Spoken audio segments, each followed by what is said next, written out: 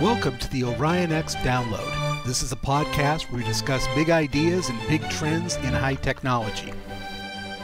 Hello and welcome again to the Orion X Download. I'm Dan Olds here with my co-host Shaheen Khan. Hey Shaheen, how you doing? Excellent, Dano. How are you? Not bad. We are getting to our belated SC17 roundup. Well, we were going to do a preview, but we probably at this point should do a post view. Yeah, I would go ahead and do the post view. I think the time for the preview is come and gone. But we would sound so prophetic if we did a preview now. We would. We would sound very good. And there were some interesting things that happened. One of the most interesting, I think, that got the most general press was China pulling ahead of the U.S. in the latest top 500 systems list. That's right, and not without a little bit of controversy, right? Yes. Just to level set everybody, half a year ago on the last list, the U.S. had 169 systems on it, and China had 160. And now China has more. Way more, like 202. Yeah, and the U.S. has, I think, 143, and then followed by Japan, Germany, France, and the U.K. Distant following. That's right. So what does this really mean? A lot of people painted this to mean that the U.S. has fallen way behind in HPC horsepower and in world dominance of computing. What do you think? Well, I think there's a few things going on here. One is that China is absolutely systematically investing in science and technology and supercomputing. They've been building their own supercomputers. Increasingly, some of the chips are indigenous.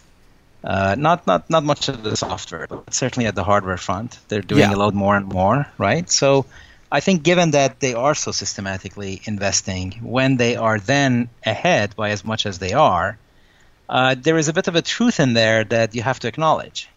Mm-hmm. On the other hand, a lot of the systems that they counted are not really HPC systems. There's kind of a feel that they took any cluster and said, go out and run LinPack on it, and if you got something that'll hit the 500 list, get it on the list. Yeah, and given that it was such a big jump, you have to assume that it was probably a little bit of a concerted effort. But it's always been a bit of a controversy in top 500 whether the systems that you're counting are really doing HPC workloads, right? Yeah. If it's being used for transaction processing or data warehousing or whatnot, those really don't qualify as HPC. So when you count them, it leaves a bad taste in people's mouth. But it does. On the other hand, it could do it if you were to do it. So, in my mind, the rules allow it. And as long as the rules allow it, it's kind of hard to fault people for wanting to win based on the rules. True, but if you applied those same rules, and if the U.S. And others had the same intentions, imagine what sort of top 500 placement Amazon and Google would have. They would own the entire list. Of course, absolutely. And to the extent that they count them, that would be great. But of course, many of our big sites really don't care whether or not they show up on the top 500. Yeah. Sometimes because they just don't care. Sometimes they don't want to go through the work. But absolutely, if you take the cloud providers, the U.S. would be way ahead. And for all I know, they could even beat the top performance right now. I would imagine if you took our exascalers that they could probably double or triple all of the performance on the list. It's hard to just as imagine a swag. That people exactly. It's hard to imagine that folks like at Amazon and Google and IBM and Microsoft and these big cloud providers couldn't do a really good number if they put their mind to it. Yeah. But in the meantime, number one still is a Chinese system, as it was last time. Yep, and so is number two as well. Not much change in the top 10. A little bit. The one from Switzerland, they doubled up their performance. I'm not going to pronounce this right. Pizdiant, yeah, I think. doubled up their performance by moving to V100s, and so they got to the third spot. And Geico from Japan is a new entry at number 4, and that beat out Titan. Right. So the Swiss guys just upgraded their NVIDIA accelerators, GPUs. Yes. And that seems to be the method of choice to get on the top 500 is to use these accelerators. And NVIDIA is a variety, and this company Pezi in Japan actually is showing up in the top 10. Yeah. And of course, the number 1 Taiyu Lite system, I think, has its own architecture, so I don't think that one is... Not really an accelerator. Yeah, exactly. I think each chip is its own kind of an accelerator-looking thing. Yeah. It's kind of reminiscent of the old Cell processor, the Cell broadband engine. Then there's the Green 500, and that's measuring performance per watt, energy used, and the number 1 system on that list is at RIKEN, the Japanese institute. This is a Zetascaler system made up of Xeons and InfiniBands and the Pezi accelerator, and that comes in at 17 gigaflops per watt. Then there's a HPCG benchmark, the conjugate gradient, which is trying to establish a bit of a lower bound on performance. RIKEN is again number 1 for that one, with 0.6 petaflops, basically 602 gigaflops. Mm-hmm. And then there's another one called Graph 500, where you try to do some level of graph analytics. And RIKEN, again, is number 1 in that. So that also tells you something, is that if you optimize for a more varied workload, you're probably going to have to give up a little bit of top 500 to do so. And RIKEN is doing it, and that's the K supercomputer, if I'm not mistaken. So that's really, really nice. Yeah. The vendor rankings have changed a fair amount in the top 500. IBM, the overall broad measure, 94.2% of the total said number of 500 systems are now using Intel processors, which is slightly up from 92.8, but I'd call that a pretty healthy market share. Yeah, definitely. And IBM Power processors are next at 14 systems, which is down from 21 systems as some of these old systems come off the list. Of course, IBM took a big hit when they sold their x86 business to Lenovo. So at this point, all of their entries are the Power architecture, and they're trying to build that back up. And HPE has the lead in the total number of installed supercomputers at 122, nearly 25%. Lenovo follows with 81 systems. Inspur is rising up with 56 systems. Cray now has 53 systems, which is 4 down from where they were 6 months ago. And still very impressive, given that they're the smallest player at this point. Sugon came up, and in general, the Chinese vendors came up. With Lenovo breaking that trend down a few systems. So I want to add that I just looked it up, and the RIKEN system is indeed number 10 on the top 500, and it is a Fujitsu K supercomputer, which is a SPARC 64. And that's been around for a while. It's been around for a while. That's right, and it's held up really well, especially as number 1 for 3 of the 4 benchmarks. So what else happened at SC17? Oh, let's see. We had a lot of news that came out about various things, one of which is Oak Ridge is getting ready to push out the Summit supercomputer for 2018. And what I hear in the rumor mill is that they're delivering as quickly as humanly possible, and that is going to be, Summit is going to be around 200 petaflops when completed next summer. So that will make it the biggest system in the world. Unless it's upstaged. Unless something else comes. Yeah. Right. So next year would be really exciting. Now, what is the architecture of the Summit? IBM Power. Now, IBM was, I think, previewing under NDA during SC17 their Power 9 system, which has since been announced. Yes. And that's a pretty formidable chip and a pretty formidable system. They're gearing it really hard, pushing it really hard for AI, which I think I wouldn't want customers to be confused and think that this is just an AI system, because it's a damn good general processing system, particularly if you have anything that's accelerated. Right. But I understand that. I think in general, if you look at what IBM is doing with AI, with Watson, with data science, with DSX and SPSS, and what they're doing with analytics, they've been driving that for more than a decade now. Yeah. And with basically cognitive computing, as they've termed it, with cloud, which is kind of part of the soft layer strategy. And then while they're doing that, they're pushing on quantum computing, and we're going to come back to that later.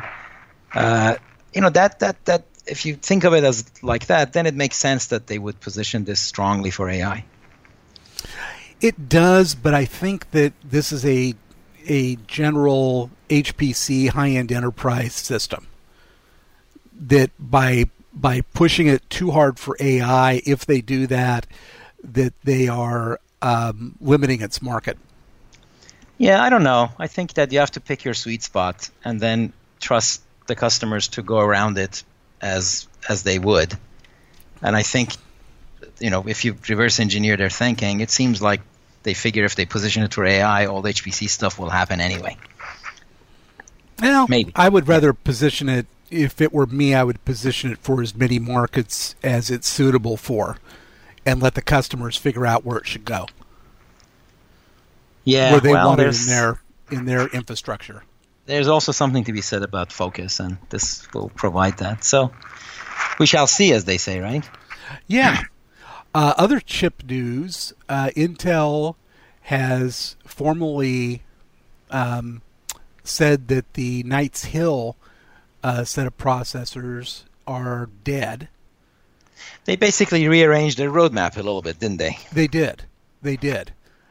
And I kind of liked what they did. I think that what they did was to say, good. Yeah, they said that, hey, instead of trying to push to get something at this time, maybe we can give ourselves another year and come with something that is way better.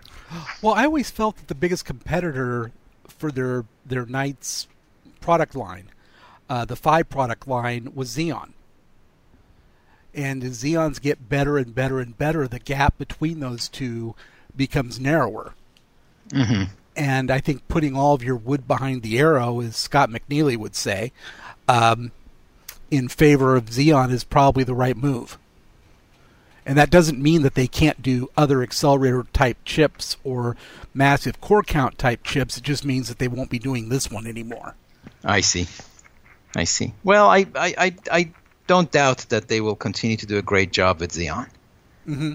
That is obviously the bloodstream of computing today. Well, yeah, it's only 94.2% of everything on the top 500 list, for example. Exactly. It's a healthy market share.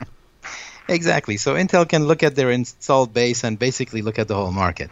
Essentially, yes. Yeah. So, and many of those really aren't high-end in AI and accelerators and this, that, and the other. So I'm sure they will continue to do a great job there. On the other hand, between AI and blockchain and cryptography and cybersecurity, there's a lot of opportunities to rethink how you're going to design these chips, and I think there's something to be said for doing that, and I believe that's what they're doing as well. Mm-hmm. But that takes us to another big chip event, and that's the emergence of ARM. True. So ARM has been talking about getting into the server world for a number of years now, and this year was the first year I saw some tangible, credible moves that makes it pretty apparent that ARM in servers are going to happen. It's a reality. How much of that is because of technology is a little bit a question mark to me. I don't think they're doing that by some black and white evidence that makes them superior to Intel. I don't really see any of that. There are some minor things here and there, and over time they might be able to do this. But I think a lot of it is more because customers want an alternative, and ARM chip providers are starting to get there. So that includes Cavium with their Thunder X2 processor, which I believe is leading in the market there, and they're doing a very good job. And they signed up Cray as a system vendor, which I think is very, very credible.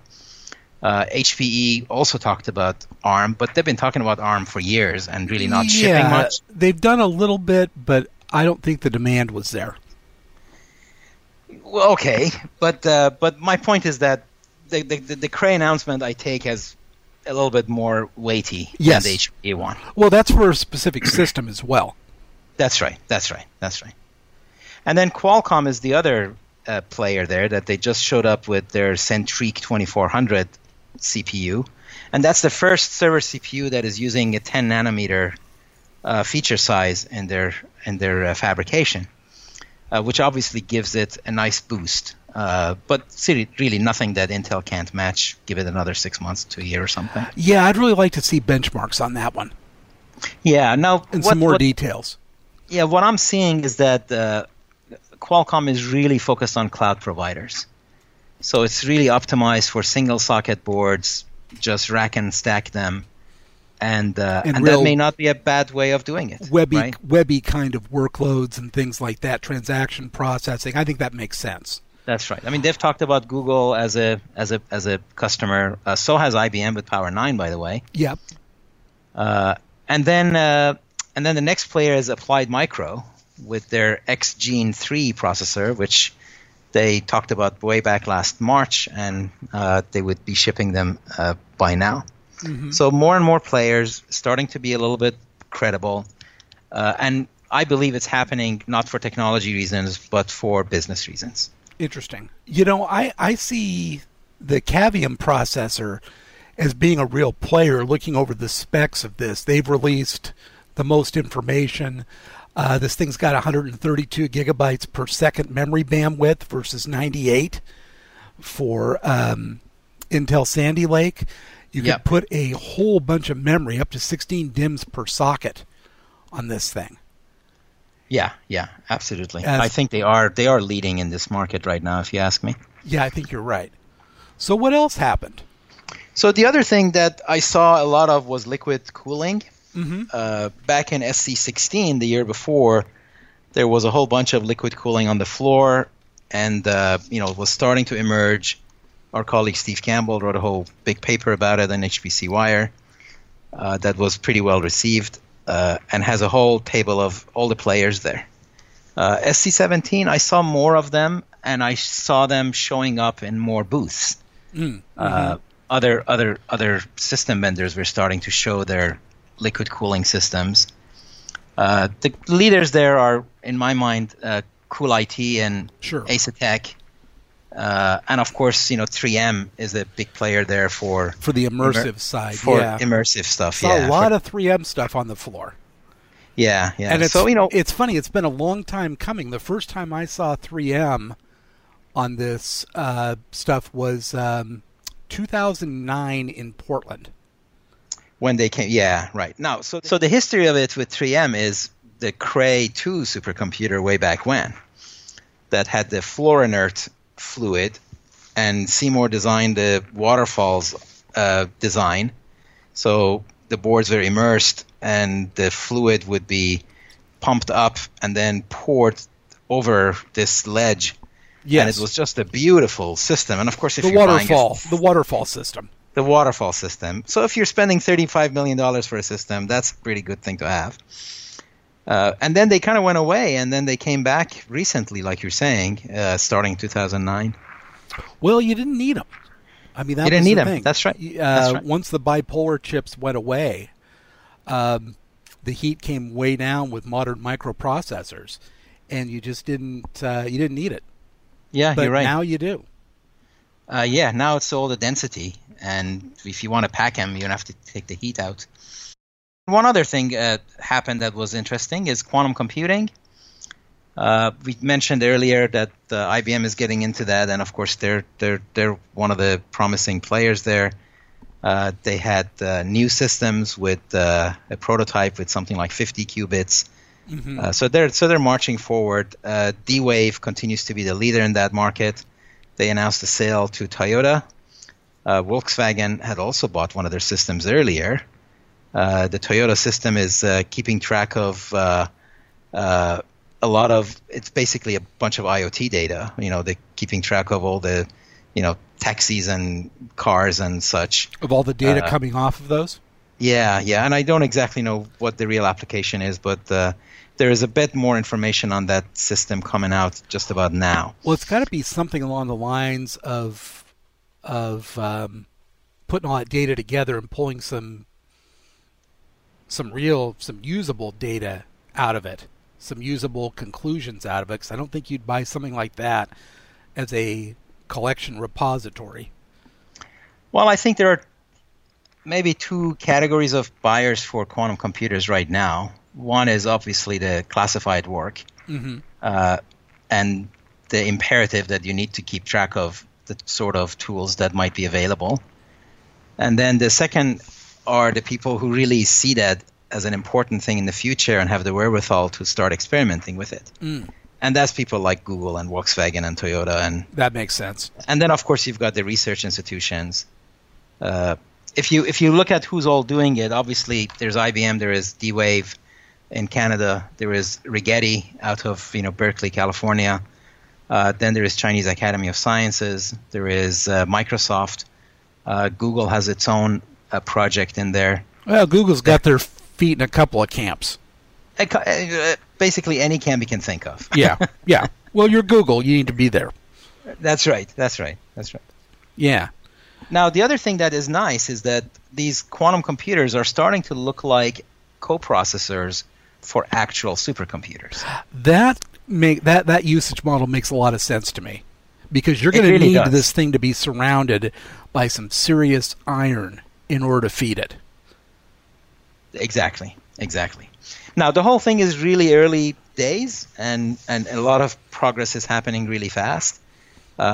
Obviously, because quantum computers are really good at optimization and figuring out, going through billions of possibilities and finding the one with the lowest energy, it is leading to a few buzzwords that we should cover. One is Y2K, Y2Q. And what does that mean? Y2Q is years to quantum. Years. So how many years are we away from true quantum? Yeah. The next buzzword is quantum supremacy, and that's when quantum computers are faster than traditional computers, and that's not the case today. And then the third one is quantum safe cryptography. I'd be interested in that. Yeah. So the idea is that with quantum computers, you can crack all the codes that traditional computers can't, and can you come up with safely encrypting things that are immune from quantum computers? So that has led to a big branch of technology and research called quantum safe cryptography. It's been going on for years, by the way. There, University of Stuttgart, University of Illinois, a bunch of other places around the world have been doing research in it. Whole books have been written about it. But it is starting to become noticed in a big way. Very interesting stuff. It was a great event, well attended. I haven't heard the attendance numbers, but I would imagine, at least to me, it looked like this might have broken a record. I thought so too. But great stuff, and you're right, we probably should have done this as a preview, then we would be looking astonishingly prophetic. But at least we got our wrap-up done. We're still in the same calendar year as SC. So I'm going to call that a win. It's a huge win. So thank you very much, Shaheen, and thank you everybody for listening, and we'll be back at you again soon with another Orion X download.